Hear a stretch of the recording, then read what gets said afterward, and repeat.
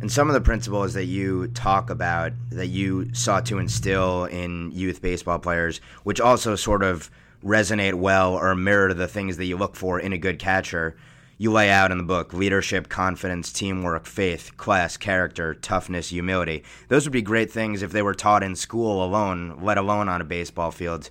One of the interesting ones there is faith, and you write in your book that you want to instill biblical truth as our moral compass. Does that not only extend to youth players, but does that also apply at the major league level and in the minor leagues? And does that affect the scouting that your team does ever? Yeah, and that is really more of how I'm going to handle situations. I really have been very clear with the organization and with every team that I've ever been able to coach, whether it be at the youth level or at the big league level. And that is, I'm never going to jam my faith down anybody's throat. I'm never going to absolutely, confront you with anything regarding my faith. But I did want them, and I need them to know, whether it was a former teammate of mine or whether it's somebody that plays for me now, is that when they come to me for advice, and hopefully I'm good enough at what I do that it goes beyond just the X's and O's and making out a lineup, that we have the opportunity to walk through life together. And when they do approach me, I need them to know where my moral compass is coming from, what direction it's pointing, and it all centers around my faith.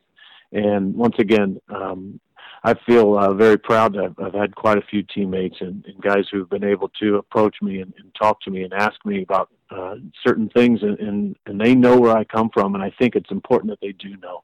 But I also have never felt comfortable of really jumping up on a chair and start evangelizing in situations where on teams that I've been a part of. But when people open the door, I also want them to know that I'm not going to be a coward about my faith. I know that it is the center focus of everything I do. It helps dictate the way that I handle every situation when I'm going right, for certain. And I want them to know where that's coming from. It's not something that I made up. These are biblical values, things that have been around a lot longer than I have, and something that I'm trying hard to continue to follow with. But I think it's pretty important for me on the level of youth sports to make sure the parents know that too. That if your kids do approach me, I'm not going to shy away, and this is what I believe. And just so there's no shock, and just so they have the opportunity, because it's a volunteer situation where they have the opportunity to walk away if that doesn't line up with something they want to subject their kids to. And it's interesting because even though, of course, you've had famous scandals in baseball and you've had guys going back to Ty Cobb or King Kelly, you also had historically someone like a Connie Mack who stood in the game for decades and upheld those kind of principles. So it's an interesting balance in baseball history between those types of personalities. No question.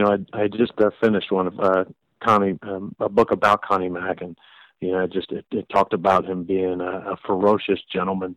And I thought, what a great comment for any man of faith, to be able to go about his work in a way where he's thought of so highly, but that he knows when it comes down to it, this man is he's going to go out and he's going to compete with everything he has. And there's a call that we have to be a warrior in everything that we do, and the way we go about our business, defending the people that have been entrusted to us, and to live a life of excellence. And that there's a ferociousness that comes with that I'm certainly not ashamed of.